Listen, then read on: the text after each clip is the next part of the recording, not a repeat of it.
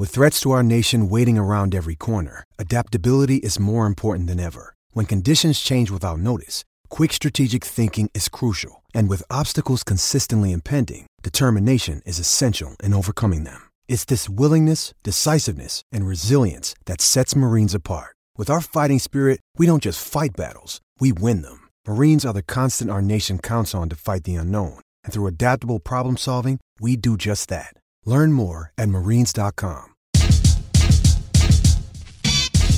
What's up, college basketball fans? Welcome back into the Sidelines podcast. I'm your host, Evan Daniels, college basketball insider over at FS1, as well as the director of basketball recruiting at 24/7 Sports. I was formerly with Scout.com. 24/7 Sports has bought out Scout.com. Today's episode of the podcast, I'm going to bring in a pair of guests, and we're going to start with Nebraska head coach Tim Miles, one of the funniest people in the business. And we talked about a bunch of different things, including when he knew he wanted to be a college coach. He compared coaching at the Division II level to the Division I level, which he's done both of, and we discussed his current Nebraska team. Then I brought in colleague from Fox Sports, Doug Gottlieb, and we broke down the two big headline games from last night. I'm referring to Duke and Michigan State and Kentucky and Kansas. So we talked about the big storylines and topics from that event. Before we get to those interviews, I want to make sure that you are subscribed to this podcast. You can do that on Apple Podcasts and or your favorite podcast app. Other ways to support this podcast outside of hitting that subscribe button is leaving a rating or a review. You can also shoot me a note over on Twitter. My Twitter handle is at Evan Daniels. Without further ado, let's jump to that first interview with Nebraska head coach Tim Miles. It's time to go man-to-man with Evan Daniels. Send it in, big fella. Now making his Sidelines podcast debut, the esteemed Nebraska head basketball coach Tim Miles. How are you, Tim? I'm great, Evan. Thanks for having me on. You're a rock star, and I just love being part of it, man. Your light shines so bright it warms us all. I appreciate that, and I'm glad to have you on. And I think we've got to tell listeners how we got to this point. So Coach gets on stage at the Big Ten Media Day a couple of weeks ago, and he starts talking about transfers, and he brings up marriage, and he takes a little minor jab at me. And then he proceeded to tell everyone in attendance and suggested that I need to get on Match.com and that it works. So that's how we got to this point. Yeah, in retrospect, maybe I shouldn't have jumped to such a conclusion because, I mean, you're a dapper young man. You've got great personality. And, of course, that says a lot about your look. So as we look at this. That could be the About Me. That could be the About Me on my Match.com page. Yeah, I was just doing my best to be a servant of the people and help. And, I'm glad I'm on the podcast. Well, Tim, I know that you for a long time wanted to be a basketball coach. Your assistant, Kenya Hunter, told me that when you were young, you even drew a picture of yourself on the sidelines. Well, probably. And I also had when I was 10, my mom gave me an envelope. We owned a weekly newspaper, and I had written down the rules of basketball, the 10 rules or 6 rules of basketball. And they had very profound things on there, like don't always shot if someone else is open. Get a big lead, keep scoring if you can, which I highly recommend even to this minute. Get the rebounds, get opened. Just, very good stuff, about sharing the ball, about playing with the lead, about very, fundamentals. And I was 10. That's when I realized, basketball isn't that complicated. So maybe I can do this. Were there any mentors or people in your life when you were young that kind of you looked up to and were able to kind of help you get in this business? We had a really I'm from a small town. Graduated number 7 in my high school class, Evan. There's 13 of us in the class. So you didn't even get 50%. Yeah, 4 of us went to college. So, but no, honestly, that's true, by the way, all of that. And but as I looked at this, we only had 2 channels, and my dad bought an antenna to get the third network, which is ABC for us, that we couldn't get out in Dolan, South Dakota. And so watching tape-delayed NBA games and listening to Brent Musburger and those guys and Jack Ramsey, and then listen to college games with, of course, Al McGuire. I just loved, watching the broadcast and learning about basketball, and we didn't have many opportunities. So I built my whole week around when there were games on.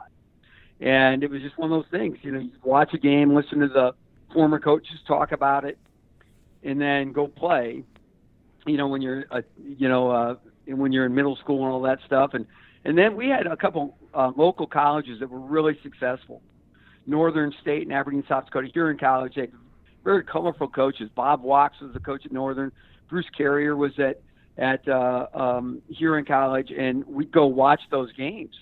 And the coaches were bigger than the game. They had such a life about them, and you just kind of, for lack of a better term, that coach worship. You just like, oh man, that guy, he must be something else, And I had different coaches every year I was in school, because we're such a small town. Guys would, just move on. So unfortunately, I wasn't a good enough athlete for anybody to stick around. But at the same time, I got a lot of different points of view, and just loved basketball my entire time growing up. If you weren't coaching, and this is actually a question I've been asking a lot of people, I've gotten some interesting answers, but if you weren't coaching, what would you be doing? Mike Boynton told me he would own a morgue. Jay Wright said he'd be a barista on the beach.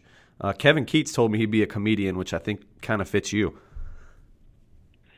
Yeah, maybe I'll do a duo with Keats. You know what I would do? I would do a morning radio show with Saul Phillips out of Ohio. Saul was my assistant. Our goal someday is to have a radio show, probably be like a Seinfeld thing where we just talk about normal things, and people would say, hey, did you listen to the show today with Saul and Timmy Boy? That's your radio name? That's going to be your radio name, Timmy Boy? So. I think that'll be my radio. I've trademarked it, don't worry. No, anyhow, but, as we go, we will be, by the way, we won't be podcasting. We'll be audio on demand, right? I've already got that. And, it'll be really good stuff, but it'll be things that you'll say, what'd you got to show today? And you're like, I don't know. There's really no news. I don't know what they said, but it was pretty fun to listen to. It'll be something like that. What's stopping you two from doing this now? We have jobs. I'm trying to win some damn games here, Evan. By the way, I do have some advice from one of my counterparts. I heard Chris Collins say that one of his dreams was to, because I listen to your show actually. I'll flip on some tape and just hit the podcast and listen, because it's actually audio on demand. Yeah. Instead of video on demand. So I just listened. And I heard Chris asking for someone to invite him to Augusta National. And as a man who's played it twice and had 6 rounds on it, and made a couple pars at 12, of course, and you never ask to get on Augusta.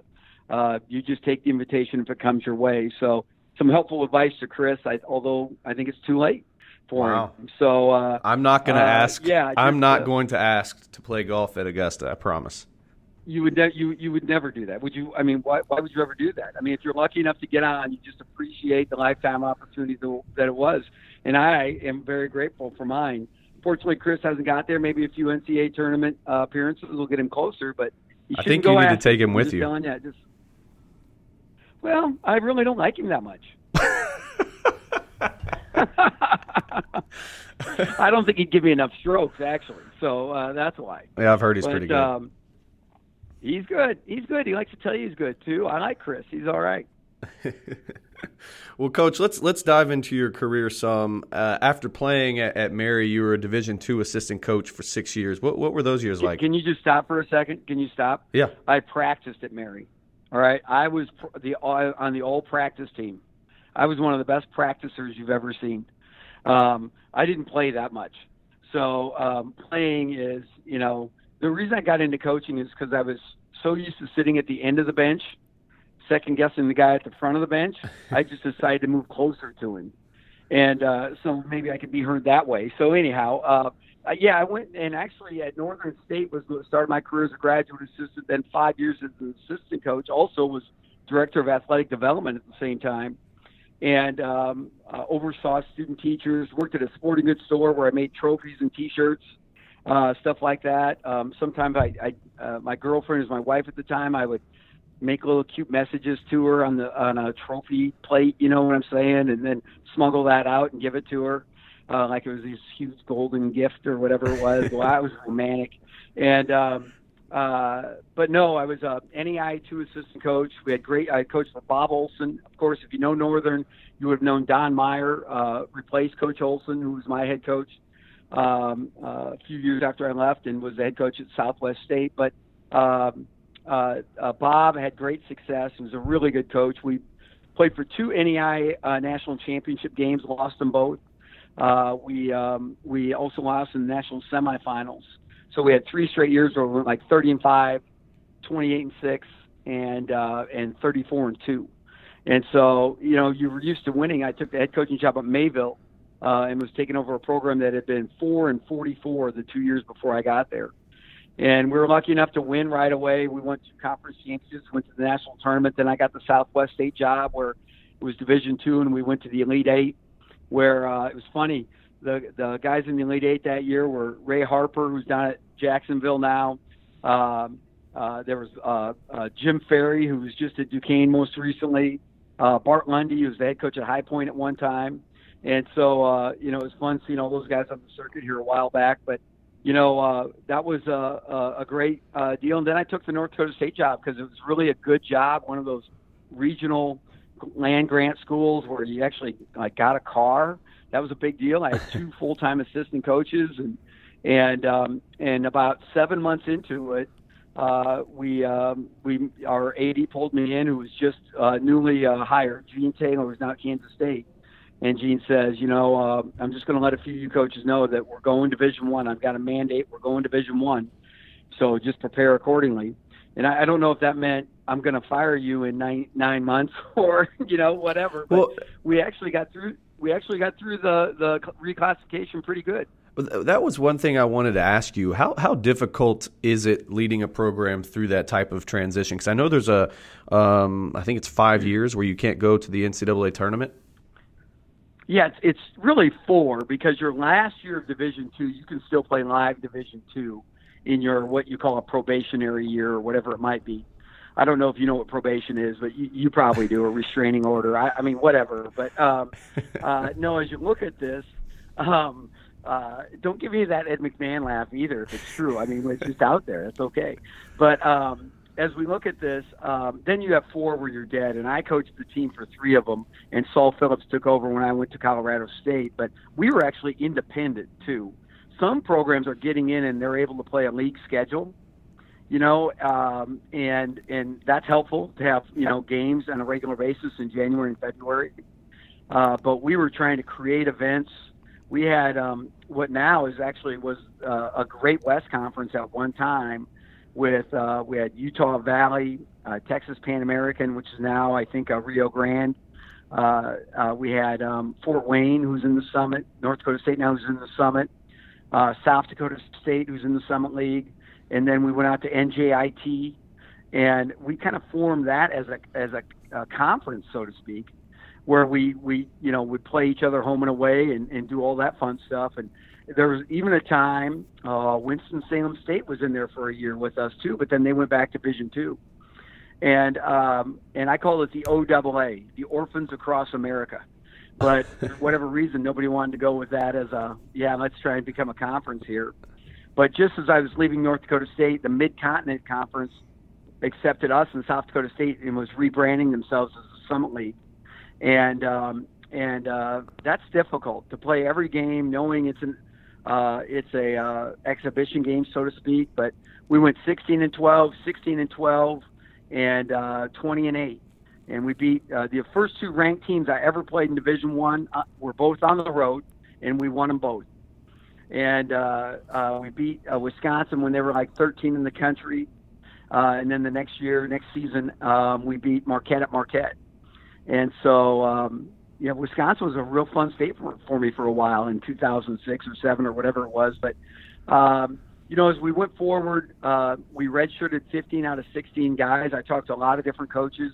Of course, Jerry Krause was consulting and might still be, I don't even know, with Gonzaga and one of the things he went through it at Eastern Washington as the head coach. So I talked to Jerry, and he said, the redshirting has really helped us at Gonzaga, and I highly recommend it. Well, we redshirted out of necessity because, the only way that those freshmen coming in were going to play in the NCAA tournament was if they redshirted, and then their fifth year, their senior year, they had one chance to make it.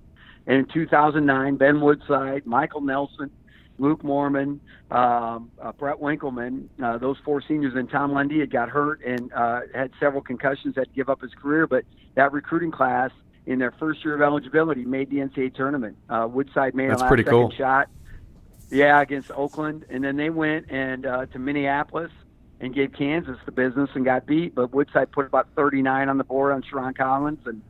And I was there watching, of course, as the Colorado State head coach, crying. Because there they were, and I was like 9-22 or 7-25 or whatever, rebuilding that program. And my wife says, "When are we going to stop rebuilding and just enjoy this for a while?" And but I was so happy to see that dream come true for those kids. And NDSU's been to the NCAA 3 times now since they went Division I in 2009. And Dave Richmond, who was my assistant at the time too, has taken them. Sol Phillips took them a couple times and even beat Oklahoma his second time in there. So it's been fun to see that, building process hold with guys I know and love, and that we all did it together. And right. So it's been pretty cool. I'm still a Bison at heart that way. And but that was a tough gig, man. Yeah, I think one of the things I was curious about, and outside of just, resources from a money standpoint, what's maybe the biggest difference from coaching at a Division II and NAIA school to a Division I school? Well, the salaries are much different, of course. That's where a great part of the portion goes, but really it's travel is where the other part goes. And then when you start, you're able to buy home games and get more home games. The more you build the program, the more financial it gets. So anybody could almost go do it, financially, if you're going to play everything home and away and just travel, and then pay, a little more in here, there, and the other where. But as you start to add things up, really the things that come into play are, the amount of travel you do, the amount of recruiting travel you do. We go worldwide, and at North Dakota State, I had 11 guys from the state of Minnesota on scholarship when I left. So I just drive to Minneapolis or, Albert Lee or, wherever.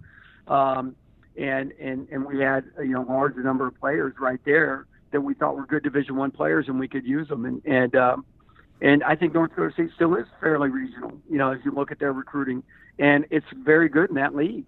So as you look at it and you go higher and higher in the stakes, it's harder to get elite players the further you got to go. And then if you run an elite program, of course, the money goes up because your expenses go up. You have more home games, and the smaller schools ask for more money. And salaries, are higher because the market value is higher. So because there's a lot of these guys that generate a whole bunch of good things, and I'd like to think we do too, generate a lot of good things for the university and for the athletic department, whether it be in fundraising or goodwill or whatever it might be. But it's the difference between a D2 and a moderate Division I are not much. Gotcha. Now let's fast forward to your current job. You seem to have a quiet confidence with your current group. You're 2-0, coming off a win over North Texas. What have been the bright spots for your team after the first 2 games? Well, we're putting a new group together, and they're I like their learning curve. They've corrected mistakes. We've also had I thought we did a good job in the preseason. We went down to Mississippi State for a charity event to try and help out the Salvation Army of the South. Trying to help rebuild since the hurricanes and the devastating storms, and we beat Mississippi State down there in a game. And of course, nobody's ready to play a game, but still, it says something about these guys to go out there and do it. We had an excellent scrimmage against Iowa State when they were, fully healthy and all that fun stuff, and had everybody there except for Hans Brace, and I thought we performed well there too. And so to come out and get a couple wins right away too has been good because, we've got different guys in different roles. James Palmer was at Miami, and I give James, I use the example of me being the youngest of 5. I was the little brother, and a little brother, gets to hang out with the older kids in the family if you don't bug them, if you're doing it right, keep your mouth shut. If all this stuff goes right, you get to hang out with them. But the second you become annoying or whatever, you're shipped home or you're out of the mix, right? They leave you back. And James was at Miami. It was like, let's put James in, see how it goes. That was a bad shot. There's a turnover. He's out. Or no, he's rolling tonight. Keep him in. Well, here he's a go-to guy for us. James has got to perform well. He's got to play defense consistently. Got to handle the ball. Last night he had 5 turnovers. So getting these guys like Isaac Copeland, who played Princeton offense, and now we're a little more wide open, and getting them acclimated and comfortable has been hard. But these guys are just eager as heck to want to embrace new roles and help us win, which I think is pretty cool. You said at Big Ten Media Day, you were talking about where you guys were picked in the league, and you said, and I quote, "I think we're going to outperform that, and I expect we do." Why will you all outperform that? We have more depth and talent than we've had. I think that will help. We've had we've been thinned out for several different reasons. Last year we had a late grad transfer go, and then we got one of our perimeter guys hurt, and then our starting center got hurt when we were 3-0 in the Big Ten. Right. We just won at Indiana, who was ranked at the time. We'd won at Maryland, who only lost their second ever Big Ten game at home. A lot of things going well, and all of a sudden our center shows up, and with a stress reaction, and we miss him for 8 games. We lose 7 of them. We just didn't have enough, with the late transfer and then injury. And this year, I think I've got enough to withstand some of those things that go on during the season, like injuries, knock on wood. And so I think we'll be better. And I think we've got more talent than we've had. So that's going to go. We have to shoot the ball better. We have not shot the ball well 2 out of the last 3 years. We need to make threes. And if we don't, it won't matter because the 3 is such an important weapon in everybody's offense nowadays, and these young people are becoming more adept and more skilled than ever. And it's hard to believe we just moved the 3-point line out a few years back, and it's really, I think, improved the game. But I think percentages continue to go up. And I think there was a lot of thought when we moved out, oh, boy, that's going to really change everything. And I don't think it's affected the game at all. You also mentioned cohesion and that this team may have more cohesiveness than your past 4 teams, I think is what you said. How do you go about building that type of cohesion with your team? Well, I think first of all, you have to recognize in the recruiting process guys that are willing to get along with other people, guys that are really buying in, and still you need a certain amount of talent and ability to succeed at the level of the Big Ten. So you balance that out because sometimes you might take a guy that doesn't fit perfectly, but yet he's good enough to really perform well. But this group just happens to have a bunch of guys that are all, like I tell them all the time, you're all just going to turn up to like each other. And so that's a good thing sometimes. These are good guys who enjoy being around each other. But I really think that's something you have to identify in recruiting and understand then what you're willing to what are you willing to give up in the recruiting process. It's just not always going to be kumbaya around the fire pit where everybody's happy and everybody's going, because losing stresses everybody. And Nebraska is difficult in terms of we're a major media market in our own way. There's no pro sports franchises. If the backup quarterback has a hangnail, I think everybody in the state knows it. Same thing with basketball. We overdraw our capacity in the arena. We sell out our gym every night, and we've been in top 11 because that's all higher we can get in attendance. And it's something that our fans really support. But there's a fishbowl too of fans, of media that really can, if you're not doing well, it can affect you. How important is Glenn Watson to this team? Wow, he's our catalyst. He makes things happen. I think he's on the verge of becoming an all Big Ten player this season or next. He's a terrific guard, and he's hard to get under control, and he's becoming a better and better, more vocal leader.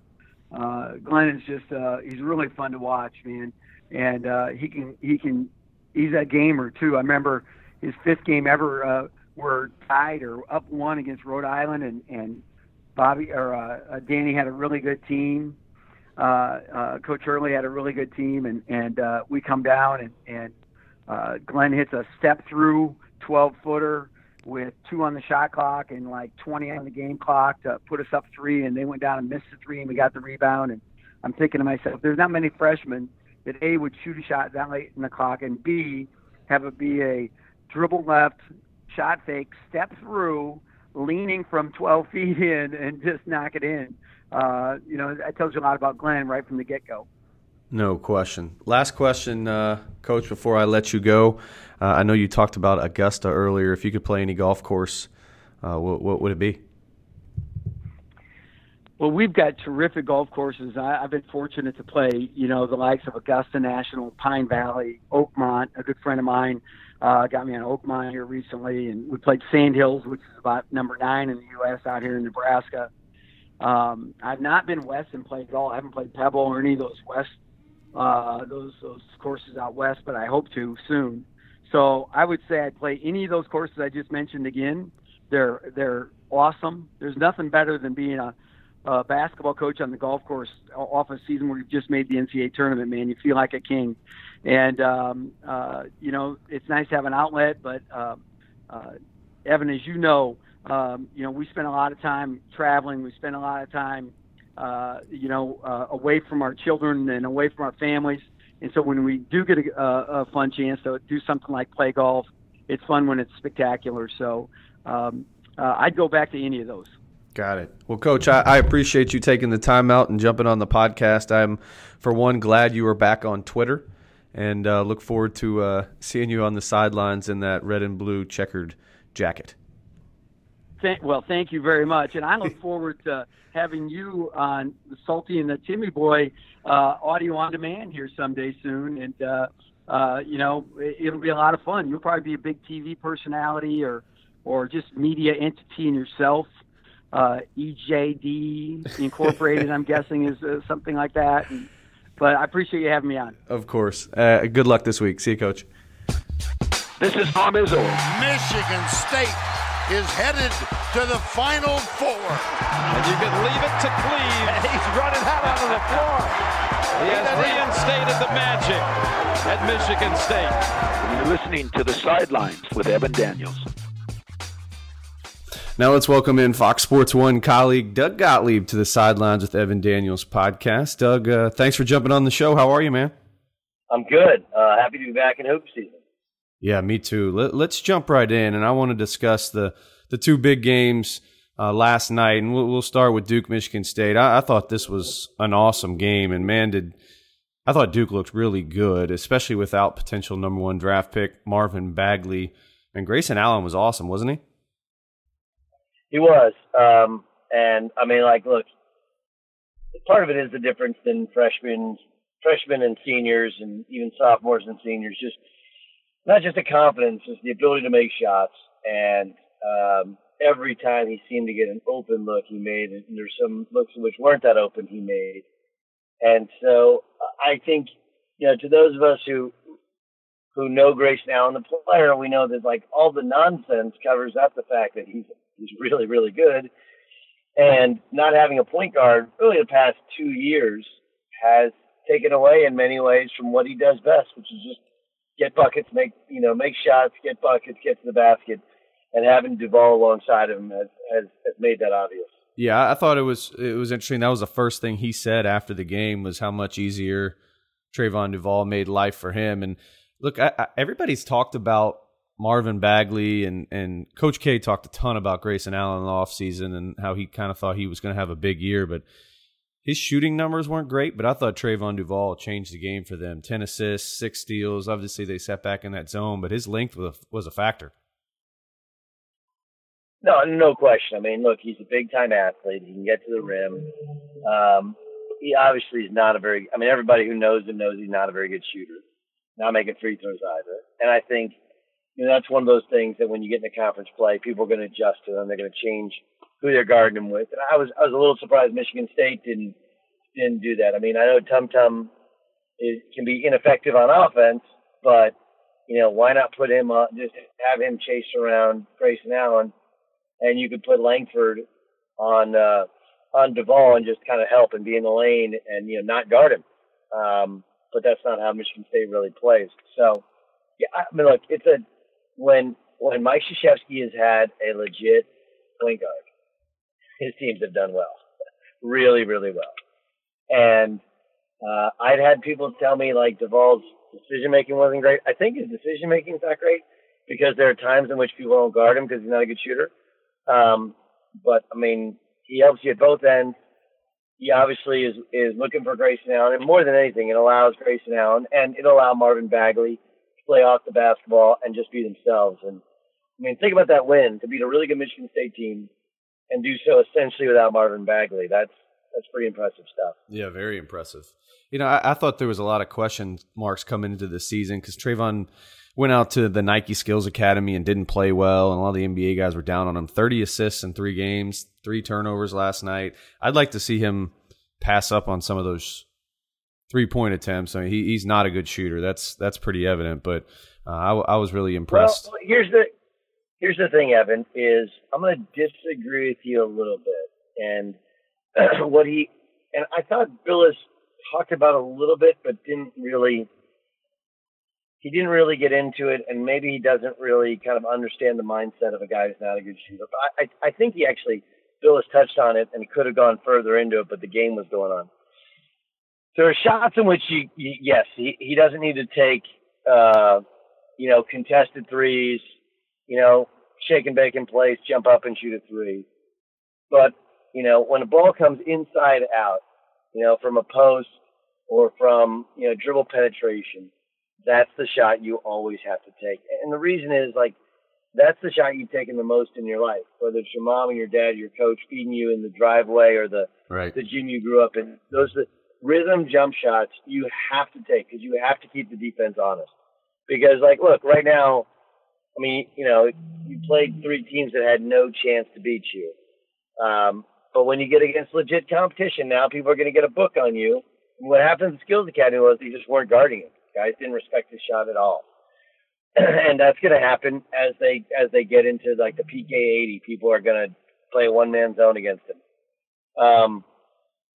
And there's also some times in which people say, well, you got to pass up in those jump shots and drive. Well, you're driving into arms and driving into traffic, and they're not going to give you a call.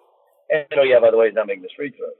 So I would say he just needs to have in his mind, what shots can I make the high percentage of and cut out the ones that I can't, Don't shoot off a pick and roll. That's a hard shot. Your body's moving one way or the other. Right. And unless that's your go-to. But catch and shoot rhythm jump shots, got to take those because if you don't, now all of a sudden the court shrinks when you're on the floor and all the other things you've been able to do to be effective will go away. And look, Duke, I'm sure will realize that as they stop guarding him, he can do some weave actions and dribble handoffs because there'll be nobody on him. There's some other things they can do with him off the basketball, to which makes him a good screener, makes him a good cutter. But I still think that I would agree with you that the shooting numbers were bad, and there was a couple shots he needs to not take, and he did stop taking jump shots, but he started driving into traffic. But you have to take those ball reversal or dribble kick jump shots in range, in rhythm, because if you don't, it's 4-on-5 on offense, and I've lived that. That's a hard way to live. No, I get it. I think one area too, he was 7 of 20 from the field. He's the best. He was the best layup maker in high school basketball last year, and I thought there was 3 or 4 that he normally would have finished at the rim, and he didn't. So, I mean, I think a lot of people have said he may be the key to that team. I don't know if he's necessarily the key, but he's certainly an important piece, and I thought he did a good job of setting the table and with the steals, and I think he's going to only get better. And once you throw Marvin Bagley in that mix, this Duke team is pretty powerful and pretty dangerous. Who on the Michigan State side stuck out to you, Doug? I was particularly impressed with Jaren Jackson, 7 of 10 from the field, 19 points, 7 rebounds, a couple threes. I thought he did a really good job. I think everybody kind of saw what you saw and thought. I mean, first, there was nothing wrong with what Michigan State was doing into the zone, but there wasn't a lot of 21st century stuff. They were running where you run a guy off a double screen, and then the 2 big guys who are setting the double along the baseline, the top guy flashes, you hit the flash man, he hits the weak side corner. they're running all kind of the classic zone sets and zone offense. I'm just disappointed that they haven't gotten to the point where you're setting ball screens. They did a little bit of it, but setting ball screens against the zone and really attacking in transition against the zone. You know, it's one of those things to which it's crazy now how I've kind of lived through 3 generations of zone offense. You know, when I was a kid, you used to overload a side with the ball, and then you pass the other side and you overload that side. You still try and get the high post, but you try and get the strong side overload, right? Like guy at the high post, guy at the low post, guy in the corner, guy in the wing, all on one side. Just get numbers on the strong side of the basketball, because zones, obviously you have 2 or 3 guys on one side. And then, you know, when I was in college, and after I left college, you started to see more kind of weak side overloads, right? Where you'd set a ball screen on one side and you'd overload on the weak side. And again, you're kind of outflanking them with 3 versus 2. And then, you know, as the last maybe 6-7 years where the NBA guys have run some zone and you start to get the European influence, you're getting a lot more ball screens against the zone, a lot more of the ball screen man offense against the zone. And so I did feel like we maybe didn't see a lot of what Michigan State has, because they scored 81 points, but they would come down and they'd set up, they'd plant their feet, pass and pass and pass the high post. It was like watching a clinic, which is very good, but I think it covered up some of the strength of that team. And it also made, I thought Cassius Winston was tight. I know that if you look at the box score, you know, he had, I think, 11 assists, but I didn't think he played particularly well. I thought Langford was just okay. And even Bridges, you know, he made 5 threes, but 2 or 3 of them were not great looks. They were just catch and jump up and shoot. He obviously looks thicker and stronger, but he didn't look terribly comfortable at times against the zone.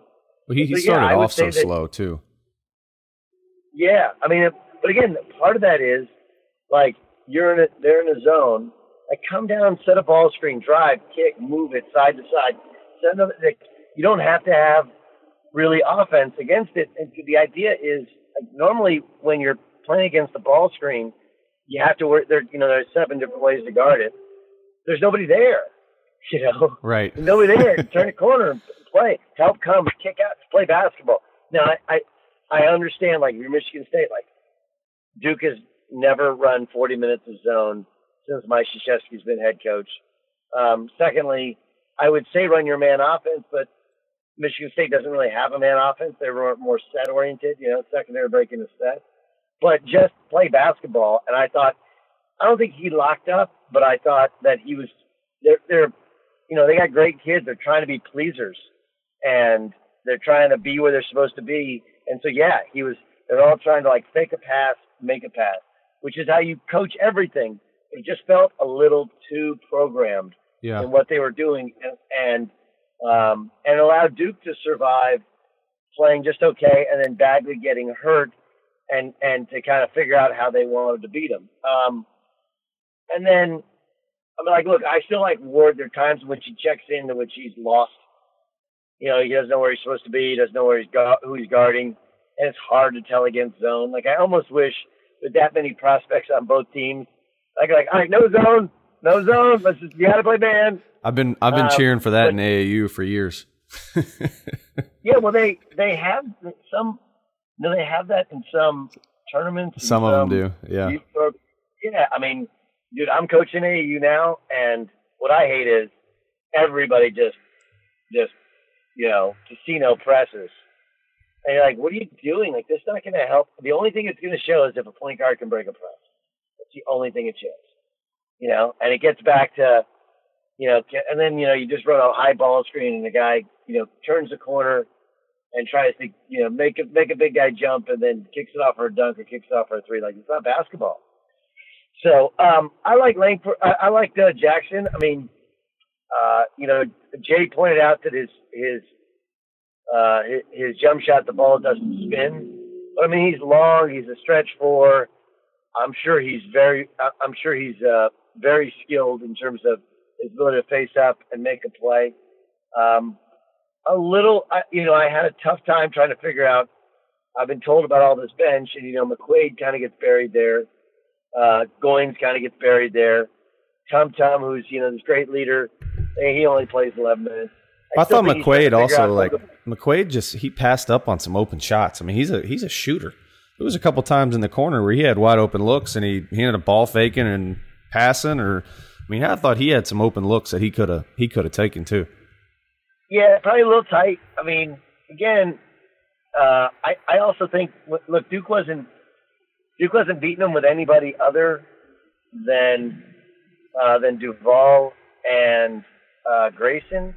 And so one of the things that I thought Ben Carter looked like their best passing big. Mm-hmm. Obviously he doesn't move as well as he was never a great athlete, but he was a good athlete and he doesn't move that well with the knee. But I would guess that McQuaid was probably thinking along the lines of, hey, I faked the first one, I'll get a better look the second time around. It didn't come back around. I also think the Duke's length is better, and again, not being there, I couldn't tell, but it looked like their length was problematic for the Michigan State players. Well, think about this: 14 turnovers in 3 different guys. Bridges had 5, Cassius Winston had 5, and Jackson had 4. I agree with you. I thought Duval's length, particularly out on the front, was a factor. Yeah, look, if Duke has a point guard that can pressure and that can push the ball, that can create shots, that can get it to the rim, that makes him really hard. So, but Jackson would be the guy that I would say was the most surprisingly impressive in comparison to his teammates. Yeah, I would agree. I've said this for a couple weeks, and I don't know how much you've looked into next year's NBA draft, but I think the top 5 kids are really, really good, and I think he's probably better than the top 5 of last year. But I think he's the one guy that could kind of whittle his way into that top 5 range because he's improved so much over the last 2 years. And I don't know how much you saw him prior to that game, but he's grown 2 inches and can step out and shoot. His length's a factor. I think he's going to be a really good prospect for them. It's interesting. I don't know what's going on with Porter and him not playing. I don't know if you operate on this assumption. I've always been told by everybody that it's absolutely Bagley 1, and anybody who's like Porter in the one conversation is not accurate. Is that what you've heard? Is that how you feel? Well, I actually think that Porter's 4 or 5 on the board right now. I prefer. I have Marvin Bagley 1, DeAndre Ayton 2, Mohamed Bamba 3. Luka Doncic is in this conversation. Unfortunately, I haven't seen him in person. Right. I've gone through tons of tape on him, but I haven't seen him in person, and what he's doing against grown men is pretty impressive. But I think the way DeAndre Ayton has developed his body in the short time he's been at Arizona, because if you're drawing up a post player's body, you're not drawing it up any differently than his, but he's lifting weights for the first time in his life. He's competing.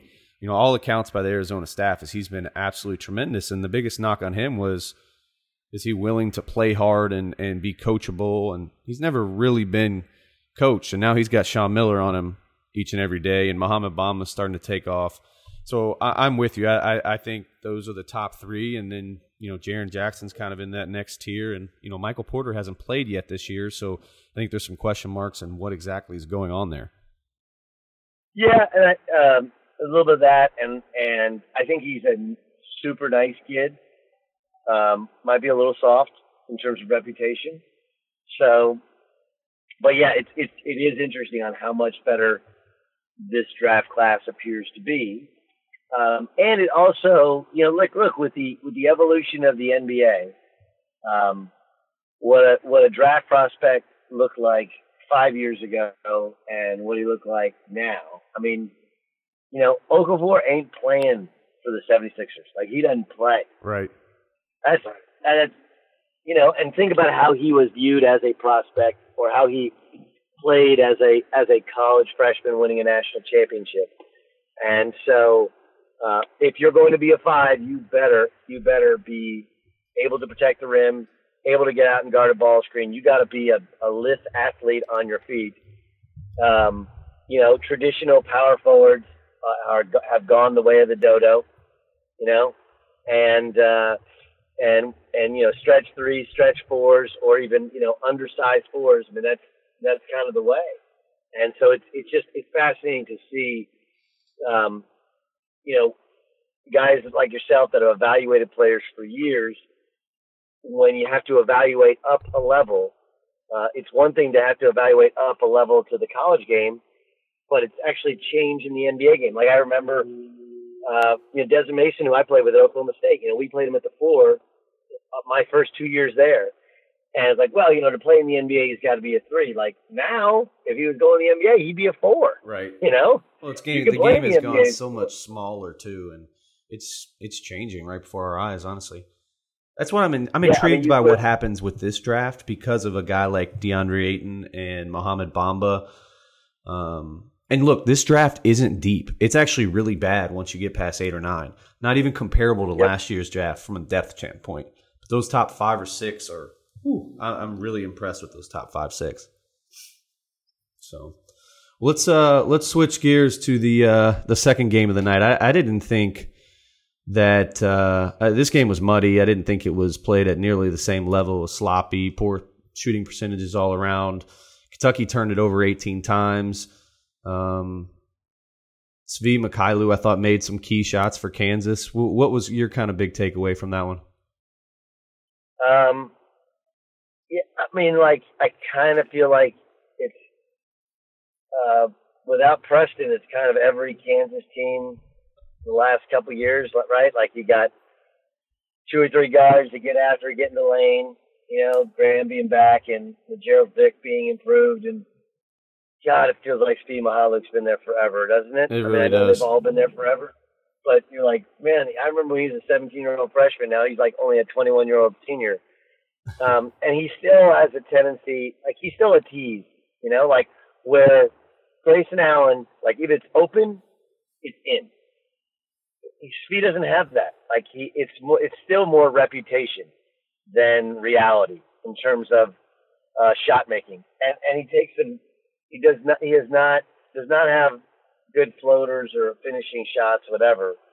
And I thought Kentucky's blank bothered them some.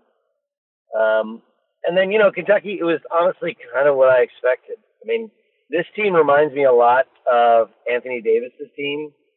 I remember they played kind of the same game the year they won it with Anthony Davis, and the only difference was you just couldn't score on them, and Anthony Davis was just a remarkable shot blocker, and so you could not score at the rim, and the rest of the team was long, and they didn't really run much, and they just kind of figured out a way to score enough points to beat you.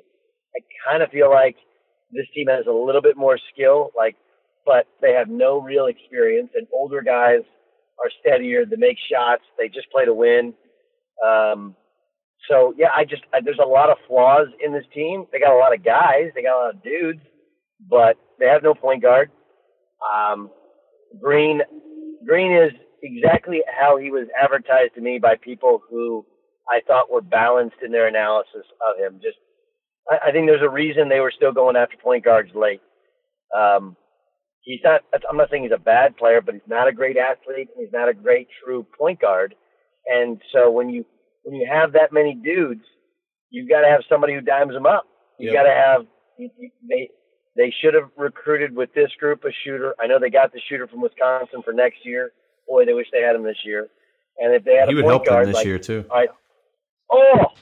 Put him on that team and just have him stand on the wing and stretches out the floor. So yeah, I mean, it was a lot of something. I'm also intrigued, and I do think, like, I don't think Cal does a great job of developing guys. I don't think he runs anything great in terms of great stuff. But I do think what's underrated about John Calipari is he does kind of figure it out and where he wants to score, how he wants to score, and they'll try some things. You know, they're running floppy now, but they'll evolve as a team and they'll be much better once they get to SEC play. I'm just a little bit out of a loss as to, like, what are they? I don't know. Like, what have coaches been doing? Like Michigan State, I don't like their zone offense, but they had a zone offense. I can't tell you what Kentucky was doing like Duke, I thought was very rudimentary. They're running single double. They're running UCLA into a side ball screen and double way. Like, again, kind of classic 1990s basketball, but they put their guys and stuff and just give them a framework and let them play. I didn't feel like, and maybe it's because they don't have a dominant point guard and they don't have a veteran out there. I didn't feel like I could truly tell what they were trying to do.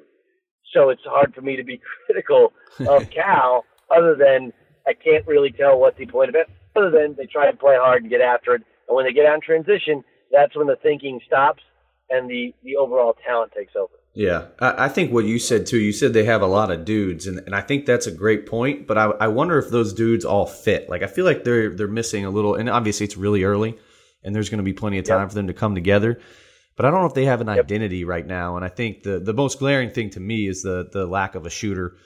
They were 3 of 13 from 3 in that game, and I thought Kevin Knox is their best offensive option, but even Kevin is not a guy, and that's who they went to late. He's not a guy you give the ball to and say, hey, go create a shot and hit a game winner.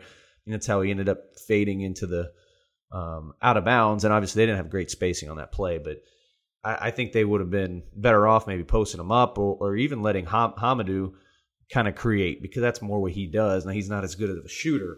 But I think the lack of dominance from the point guard position and shooting is certainly a factor. I did think that Shea Alexander did a really good job on defense. His length impacted things on that end for sure. No question. And I thought, was it Sasha Kalia Jones? Kalia Jones. Yeah, I mean, I thought, like, that dude came in, and they had all kinds of issues in the first half rebounding. And I thought the two of them really did a good job of solidifying them on the, starting to rebound and showed some toughness. But the other, like, but let's also give Kentucky a little bit of credit here. That's a Kansas team that has all those guys that have been through battles. A Kansas team that went on a preseason trip, and they still found a way to right there at the end, Oh, no, it was anybody's game 5 minutes ago. Malik Newman hits a big shot. So, and the problem with Kansas is, the England, right? Where he gets into a car accident, and they're like, hey, whose car is that? Okay, here we go. And then if you would have thought something was going to happen with KU, you would have thought it'd be the FBI probe because it's an Adidas school, right? I mean, that was everybody just kind of waiting and holding their breath, or maybe UCLA, Adidas school, and left Adidas. And to have Billy Preston in a car accident, to get the late Robert Traylor treatment, whose car is this deal? That's kind of fascinating to watch. But the thing about Kansas is, they're good, they're fine, but God, they got a lot of just small combo guards that all kind of do the same thing. And they're going to win the Big 12, probably by 2 or 3 games. Big 12 is not very good this year.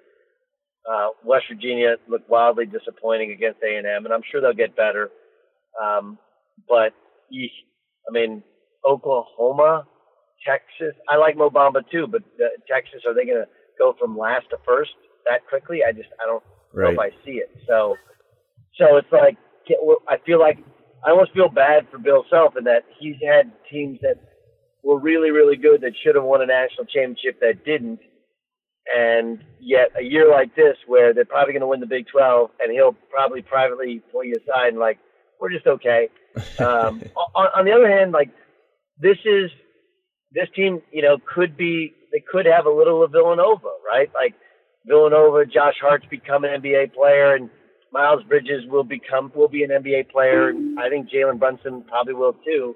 But when they won it, they won on toughness and experience and ball handling, and they were smaller than you, but they out-rebounded you, which is exactly what Kansas was doing for most of the night last night. So I don't want to be all doom and gloom. I just would have thought Kansas would dust them, considering how much experience they had and how much I think of their backcourt. Well, I think if Kansas had Billy Preston, it may have been a little bit of a different game, and they had 5 guys play over 32 minutes a game. They don't have depth right now. I mean, Mitch Lightfoot was playing meaningful minutes. That's not a recipe for success. Hey, man, he was my assistant coach at the Bill Self. He was my assistant coach at the Bill Self fantasy camp this year. So don't take shots at Lightfoot. Kidding. I just think that the team without Billy certainly lacks depth, but still, Kansas playing against a really talented Kentucky team. Obviously, they were young, but they were a little undermanned too. I would have expected Devontae Graham to have a little bit better game, but 5 turnovers, 3 of 14 from the field. But we talked about Shea Alexander's defense and how his length impacted it. So I think Kansas is going to win the Big 12, just like you said. And once they get Billy Preston back, I think they'll look a little better. But that whole game was just a little sloppy. The one thing was like, there's nothing more college basketball 2017 than the fact that we didn't have Billy Preston, Marvin Bagley gets hurt, and you know what I mean? It's like, yeah, can they just play basketball and nobody be suspended and all the best players play? You know what I mean? Yeah, no question. I think the basketball community was in need of something. It was nice to have Grayson Allen-like performance, but you're right. Losing Marvin Bagley 2 minutes in, Billy Preston not playing, not at full strength. It's like the whole game is out of sync and we can't get it back to just rocking like normal. Doug, I appreciate you jumping on the podcast, man. Thanks. This is De'Aaron Fox. Fox, who has his first 30-point game at Kentucky, has 2 more for 32 on the night. Well, they said he was like John Wall. And you're listening to The Sideline with Evan Daniels. Would like to once again thank Nebraska head coach Tim Miles and Fox Sports analyst Doug Gottlieb for taking the time out and jumping on the Sidelines podcast. I would also like to thank you for being an active listener. The best way that you can support this podcast is to shoot over to Apple Podcasts and or your favorite podcast app and hit the subscribe button. You can also support this podcast by leaving a rating and or a review. Both of those things are very helpful. You can also shoot me a note over on Twitter. My Twitter handle is @EvanDaniels. Would love to know what you think about the interviews and who you think might be a good next guest. Thanks again for listening and have a great week.